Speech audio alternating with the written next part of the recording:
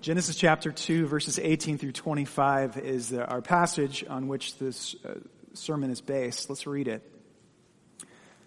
The Lord God said, "It is not good for the man to be alone. I will make a helper for him."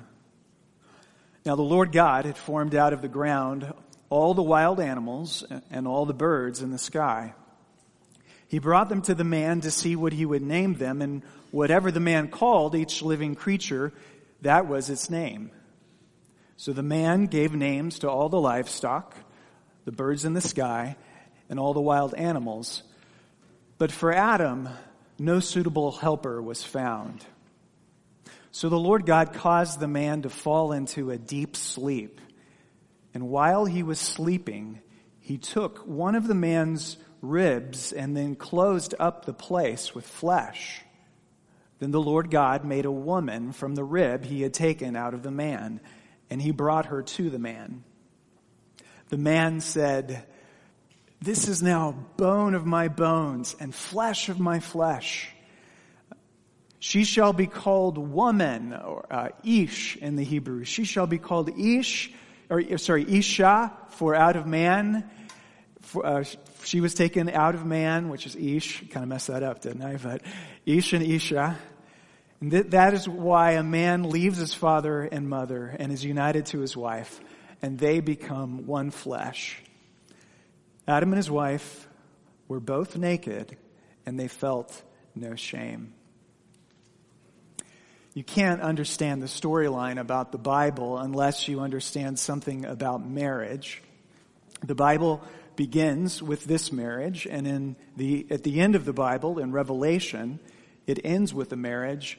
The problem is our culture is deeply confused about marriage, and so it's very important, extremely important, to grasp a foundational passage such as this one.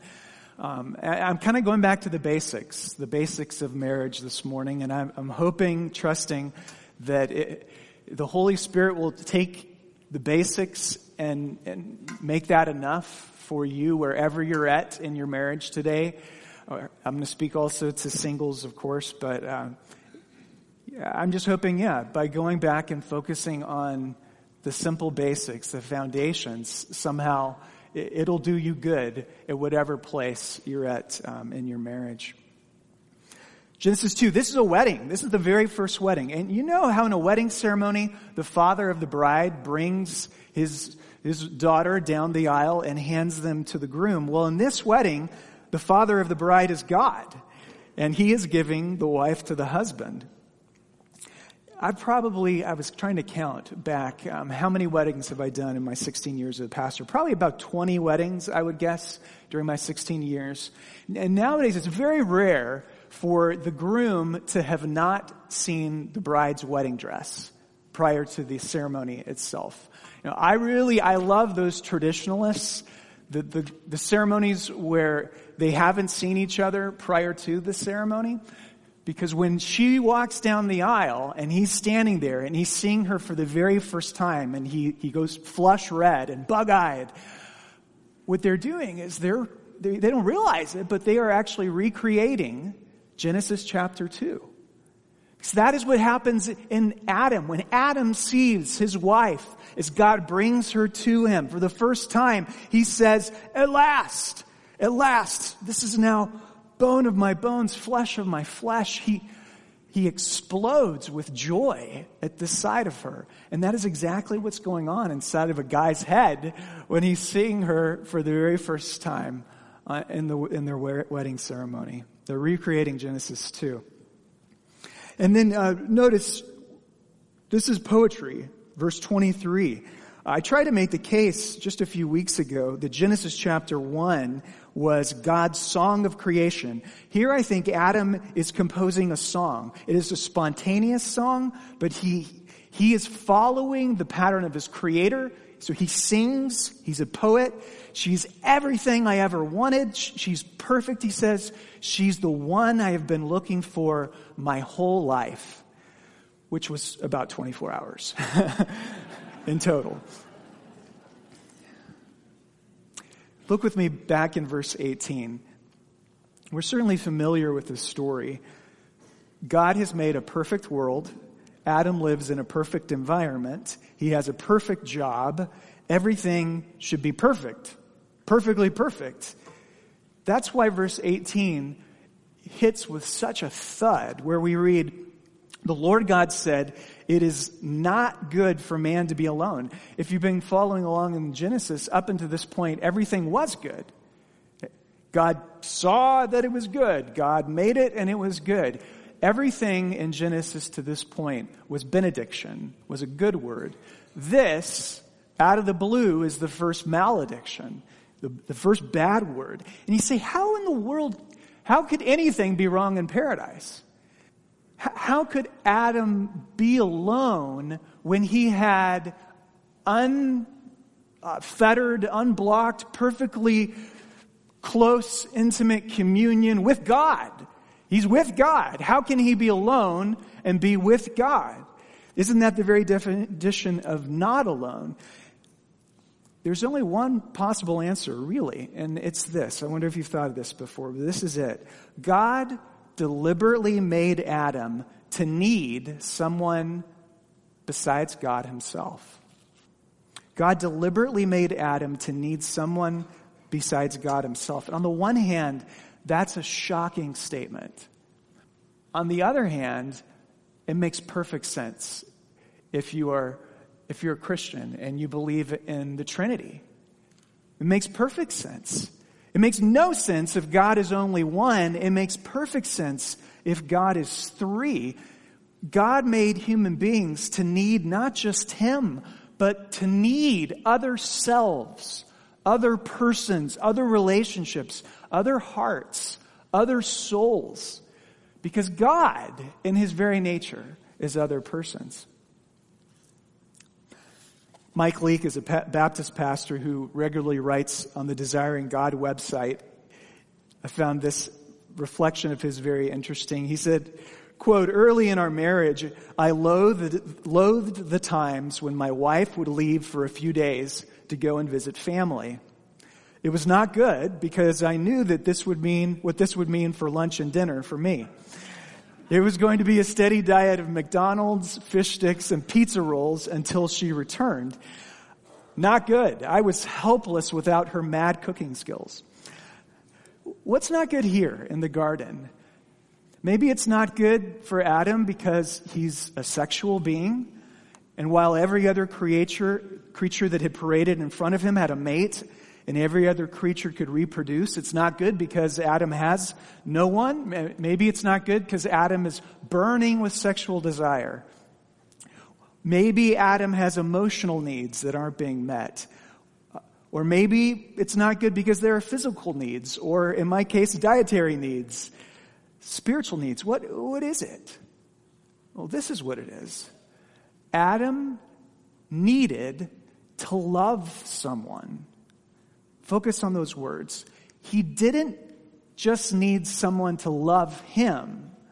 He needed someone to love.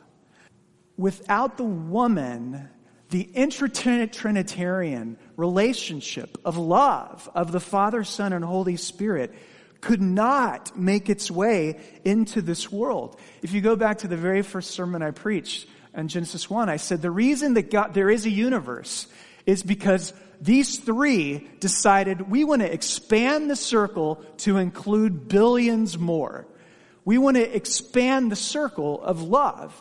And without creating the woman, that love couldn't be properly brought to earth without man and woman together. So Adam needed someone to love. Another way of putting it, he needed someone to give himself to. He needed someone to give his whole self to. Adam was made not just to get, but to give himself away in love. And of course, that's us. It's really difficult for us to get that in our heads living in the consumeristic society that we do, because consumerism is all about what? It's all about getting. It's all about getting. It's not about giving. So many people, I would say, are not ready to marry because they're not ready to give themselves wholly, entirely to another person. Anecdotal evidence right here, but I would say of the marriages that I have officiated that have ended in divorce, the number one reason those marriages failed is because people married each other out of self-love, as a way to give to themselves, not to give themselves away. They enter into marriage as a means to have needs met. And I mean, we get that. I understand that. When you live in such a broken world as we do, it creates a whole lot of needy people. I mean, we are extremely needy. We're much needier living in this place than we would in paradise. I mean, we're bleeding. We're bleeding emotionally and mentally. There's blood everywhere from the wounds that we have suffered. We need triage. We need support. We need counseling. And so we desperately reach out to another person and try to make them my lifeline, because I need to be loved by you. Meet my needs. And marriage becomes an act of desperate self-preservation. Frankly, that's how a lot of people marry. They're not ready to marry. They are not ready to marry because they're not really ready to love somebody more than they love themselves, because they're hurt so badly. I'll say one thing here to you if you're single and you want to get married. If you are looking for a spouse, could I just suggest to you 3 words? And those 3 words are established track record. You should only marry somebody who has a well-established track record of demonstrating that they know how to love another person. And many people. Which means that you have to know them long enough to actually have seen a track record established. We have all these people getting married, and you barely even know the other person. Now, they need to demonstrate that they don't need to be loved as much as they need to love, and they need to demonstrate that over an extended period of time. You need to see an established track record that their disposition is not consumer but giver. And I dare say that we end up jumping into marriage a long time, much too quickly, without ever seeing a truly established track record.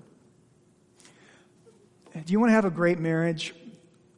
Here's a good formula for a great marriage. When 2 people say that I will outgive the other person, when you've got 2 people saying, I will outgive you, it's not 50-50. It's 100-100. My goal is to outgive you. That is a good formula. My goal is to give myself away to you. That is the love of the Trinity coming down to earth, filling this earth as it was meant to be, and spreading throughout all of the universe into every corner of the galaxy. Let's go back to verse 18 again. Look there. Again, the Lord God said, "It is not good for man to be alone.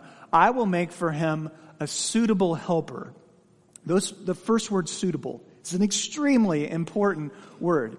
Now, the prevailing wisdom in our culture is that as long as 2 people love each other, and as long as they are consenting adults, then they are free to marry. That's the prevailing wisdom today. Gay men are free to marry gay men, lesbian women likewise. Because as long as there is love, that's all that is needed. And therefore, there's no reason to privilege heterosexual marriage over another. To do so is simply an act of bigotry. Now, I understand why non-Christians go there and why they reach those conclusions. What I don't understand, what makes me want to pull my hair out of my head, is when Christians start trying to make the same arguments. Because look, this word suitable, if the scriptures are going to be our normative guide to shape our moral intuitions, then look no further than this word suitable here in Genesis chapter 2.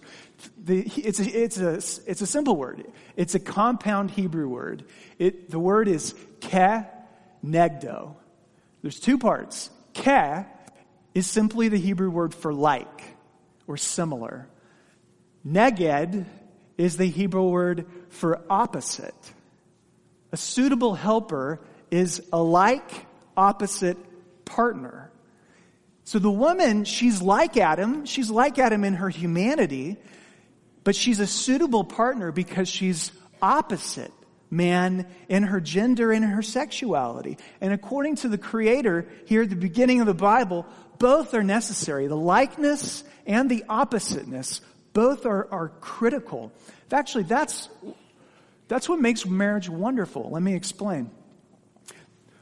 I think they wrote this in their book, Tim and Kathy Keller's book, The Meaning of Marriage. I know we have a couple of copies back there on the book table, but they use, I think it's there, an illustration of puzzle pieces. He says, two puzzle pieces will not fit together if they're identical. It's only if they're not identical that they fit. They both have to be puzzle pieces. They have to be like. And they can't be puzzle pieces in general. They have to be like opposites. Otherwise, they don't fit. But when you take two and you put them together, then they are rightly different and differently similar. And so they're ultimately complementary. Notice God did not say it's not good for man to be alone, so I will make another man who can go hunting with him and eat ribs with him and drink beer and watch sports. The reason God didn't say that is he knew he needed to put us with our opposite. I mean, anatomically, we are opposites that fit. But of course, our male-female oppositeness goes far beyond anything physical. We think differently, we feel differently, we respond to things differently. One of us is from Mars, the other of us is from Venus. And so in marriage, there comes into your life a person with mysteriously profound differences than you. I mean, they are so different. My wife is so different than me, and ultimately, that is what makes it great. God knew we needed opposite. That is why marriage must be heterosexual for anybody who's allowing the scriptures to form their moral intuitions. Two puzzle pieces, unity and diversity, when they fit properly together, is perfect complementarity. Or they're perfectly complementary. That's a better word. Verse 18, but by the way, I keep coming back to it because it's such an important verse. It is not saying anything derogatory about women here when it calls woman man's helper. Helper is a very strong word in the Bible. Ezer is the word. It's a divine word. Of the 21 different times it's used in the Bible, 15 of those, it's used of God. It's kind of interesting. The medieval theologians, they picked up on the symbolism of Eve being created from Adam's rib. They said basically, she wasn't created from his head so as to rule over him, but neither was she created from Adam's feet to be his lowly servant, but so that it might be very clear that she was to be his partner in love. She was created from his side by side. That was God's intention from the very beginning. Side by side. From side by side, I want to move on to words that rhyme, and you probably heard them in relation to marriage before. Leave and cleave. Because marriage involves these two, leave and cleave. First of all, the leave part. In a wedding service, a bride's father walks her down the aisle and gives her to the groom. He will often place her hand into the hand of the groom, and usually will respond, when I say, who gives this woman to be married to this man? She says, her mother and I. And then he steps back. Symbolically, what is happening? He's giving her away, and she is leaving. A man shall leave his father and mother. A woman shall leave his father and mother. what does it mean to truly leave? Because I've seen a lot of people, they move out, although that's becoming less frequently. They move out of their parents' house, but they don't really move out in some of the most important ways. What does it mean to leave? To leave your family of origin, you must say, my spouse is my priority over anything else. My spouse is my priority above anything else, save my relationship with God. If you're in a sad marriage today, a bad marriage today, I doubt that you probably can say that, honestly. That my spouse is my priority above anything else. The leave, in marriage, you are creating a new family unit with a whole new set of priorities and a whole new set of ways of doing things that are different from your family of origin. Your allegiance has to change. And sometimes as we go along in marriage,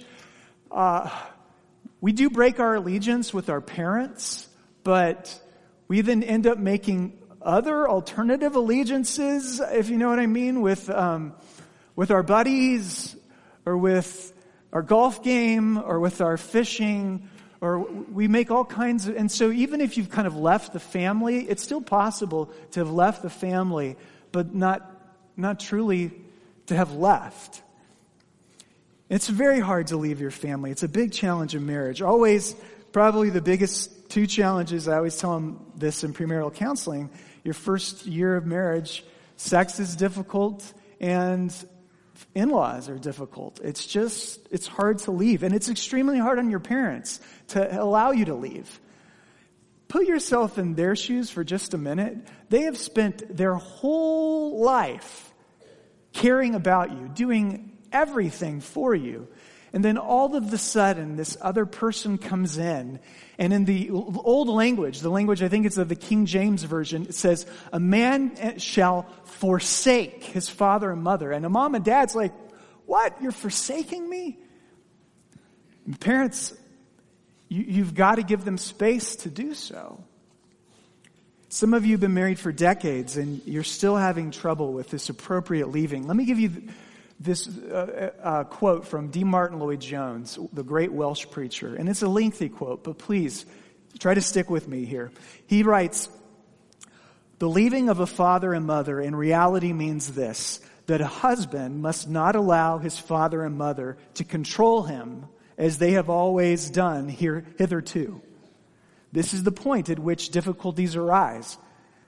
And of course, when you look at it from the standpoint of the father and mother, this situation should be equally clear. They must readjust themselves, even as their son or daughter does. They have to realize that their son's first loyalty now is to his wife, and that he is a very poor specimen of manhood, a very poor husband, and ultimately a very poor son if he fails to show that loyalty to his wife. Lloyd-Jones goes on. They must not interfere in this new married life. They must not think of their son any longer as simply their son. He is now married. A new unity has been created. And whatever they do to him, they do to his wife at the same time. It is really the essence of the apostles' teaching about marriage that all parties involved have to realize that a new unity has come into being. It was not there before, but it is there now. Cleave. From leave to cleave. Cleave is a strange word because it's a contronym. It's a word that can have completely contrary meanings. What do you do with a meat cleaver? Whack! A meat cleaver cuts two things apart. But what is the meaning of cleave in the language of the Bible? It means to meld two things together so that they are inseparably connected.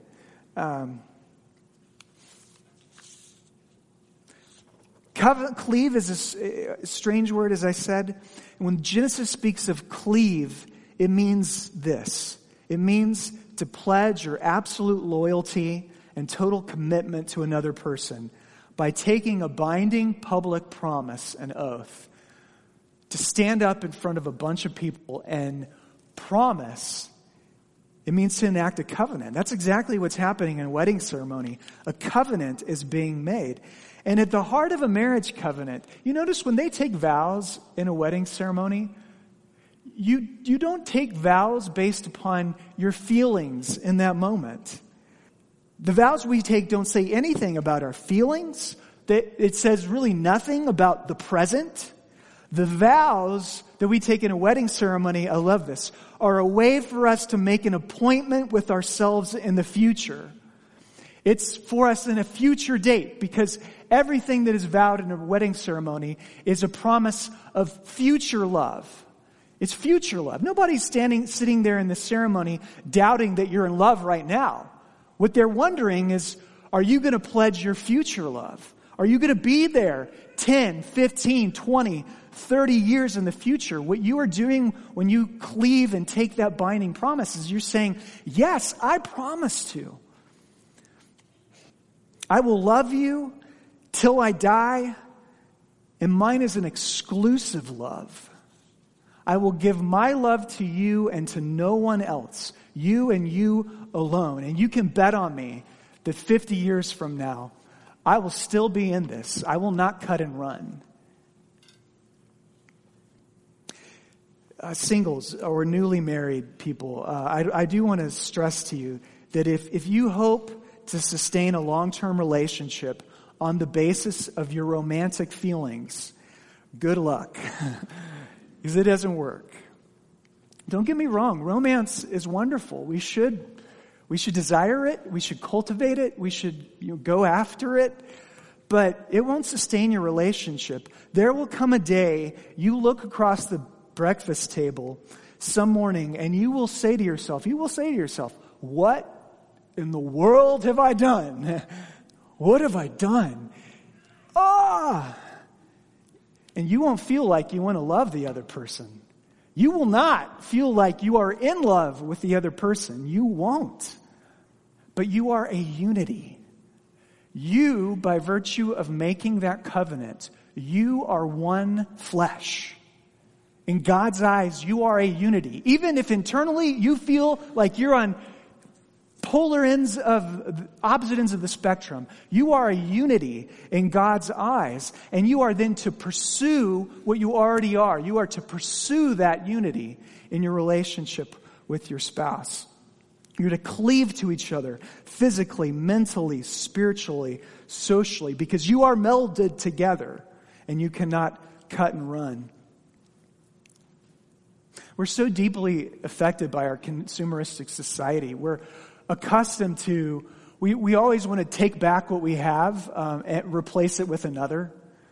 Every one of us is inclined to ask ourselves the question, I wonder if there's something better out there. Could I trade this in and get something better? Could I upscale? Could I supersize? You have to remain. You have to stay. You have to go hard. You have to do the hardest work of your entire life. You have to go get help. Why in the world do married couples not go get help sooner? I mean, if you had blown out your ACL in your left knee, you would probably go see an orthopedist. If your marriage has been blown out, why in the world do you think that you guys are going to fix it on your own? Sorry. I've just seen it happen so many times. So where do you then get the power to follow through on your marital commitments? Some applications of this, briefly. First, you have to understand that your relationship with Jesus Christ supersedes all other relationships. Your relationship with Christ is more important, it's more wonderful, it's more glorious, and more passionate, and more delightful than your relationship with your spouse ever could be. And it's this relationship with Christ that gives you the resources for what you need to do in your marriage right now. Wherever you are, whatever sorrows, whatever joys, He equips you for the love that He is calling you to give. You've got to believe that. You've got to break the cycle of cynicism that says it can't change. You've got to believe that Christ has the power. to resource you, even though it feels entirely daunting. Ted Tripp, in his book, his marriage book, What Did You Expect? Redeeming the Realities of Marriage, has a list of 25 things marital love requires. 25 things, and it's so daunting. Here's just a few of them. Marital love means that I need to fight against the temptation to be critical and judgmental towards my spouse, while actively looking for ways to encourage and praise my spouse. Marital love means I need to be humble and approachable in times of misunderstanding and be more committed to unity and peace than to winning, accusing, or being right. Marital love means I need to be a good student of my spouse, looking for his or her physical, emotional, spiritual needs so that in some way I can help remove the burden, support them as they carry it, or encourage them along the way. He goes on, and I mean, they're all great. It just feels daunting. Without a continual refilling of your soul's tank with the glory and love and goodness of Jesus Christ and the gospel, without refilling your soul's tank, it will be virtually impossible to accomplish this kind of love. That's why if your relationship with Christ isn't vitalized, then you don't have any vitality to give to a spouse. Just like you can only afford to be generous if you actually have some money in the bank to give away. In the same way, you can only afford to be the kind of lover that you are called to be is if you yourself are being filled with the love of Christ. Number 2, and I'll conclude with this. If you are single, what good is it to have to listen to a marriage sermon? It's very hard to be single in our culture, especially in our Christian subculture. I guess the one word that I would have for you is it's okay to be single.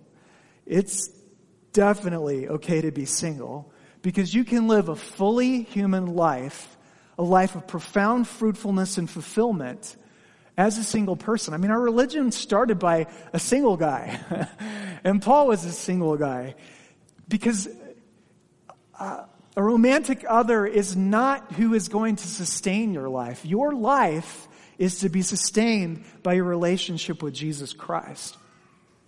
Again, being single is very hard in our culture. Mother Teresa said this. She said that loneliness is the preeminent disease of the West. Loneliness is the preeminent disease of the West. And it seems like that's even more so today than it ever has been. Because we are so lonely in our iPods and our iPads. We'll be sitting in a room with 10 other people and we're not even talking to each other because our faces are in our screens. It's lonely to be single, but I can tell you the greatest loneliness a human being can experience is not when you're single and lonely. It's when you're married and you're lonely. And you are as lonely as you've ever felt in your life, living under the same roof with that man or woman you are married to. Just be careful not to marry too quickly. Maybe I'm saying all of this because I now have a 19-year-old daughter, and I'm saying it because just trust me. It's okay to be single. Jesus, in his day, rebuked the cultural narrative which maintained that marriage is the ultimate state and singleness is down here as inferior or complete. He rebuked it with these words. He said, at the resurrection, people will neither marry nor be given in marriage. At the resurrection, we're not going to be marrying and not marrying. Did you know that there are no single people in heaven? Did you know that? There are no widowed people in heaven. And there are no divorced people in heaven. Not because there's no more marriage in heaven. You will be married. I will be married. Everyone who is in heaven will be married to one great bridegroom. And I hope you realize that here on earth, the most intimate marriage relationship is but a dim reflection of the glory of the real union which takes place between Christ and his church. In conclusion, The Bible begins with a wedding, and the original purpose of this wedding was to fill the world with the love of the triune God. This original wedding, we'll see next week, failed. Why did it fail? Because the husband in this marriage failed to step in and help his wife when she needed him the most. But at the end of time, there will be another wedding, the marriage supper of the Lamb. And it will succeed where the first marriage failed. Why? Because the second husband will never abandon his wife. Christ will always remain faithful to you. Though you are unfaithful, Christ will never leave you or forsake you. In your union with Christ, He has left heaven and come to cleave to you. You are united to Him closer than any two people could be. He loved you enough to die for you, and He will be your faithful bridegroom to the end. Amen.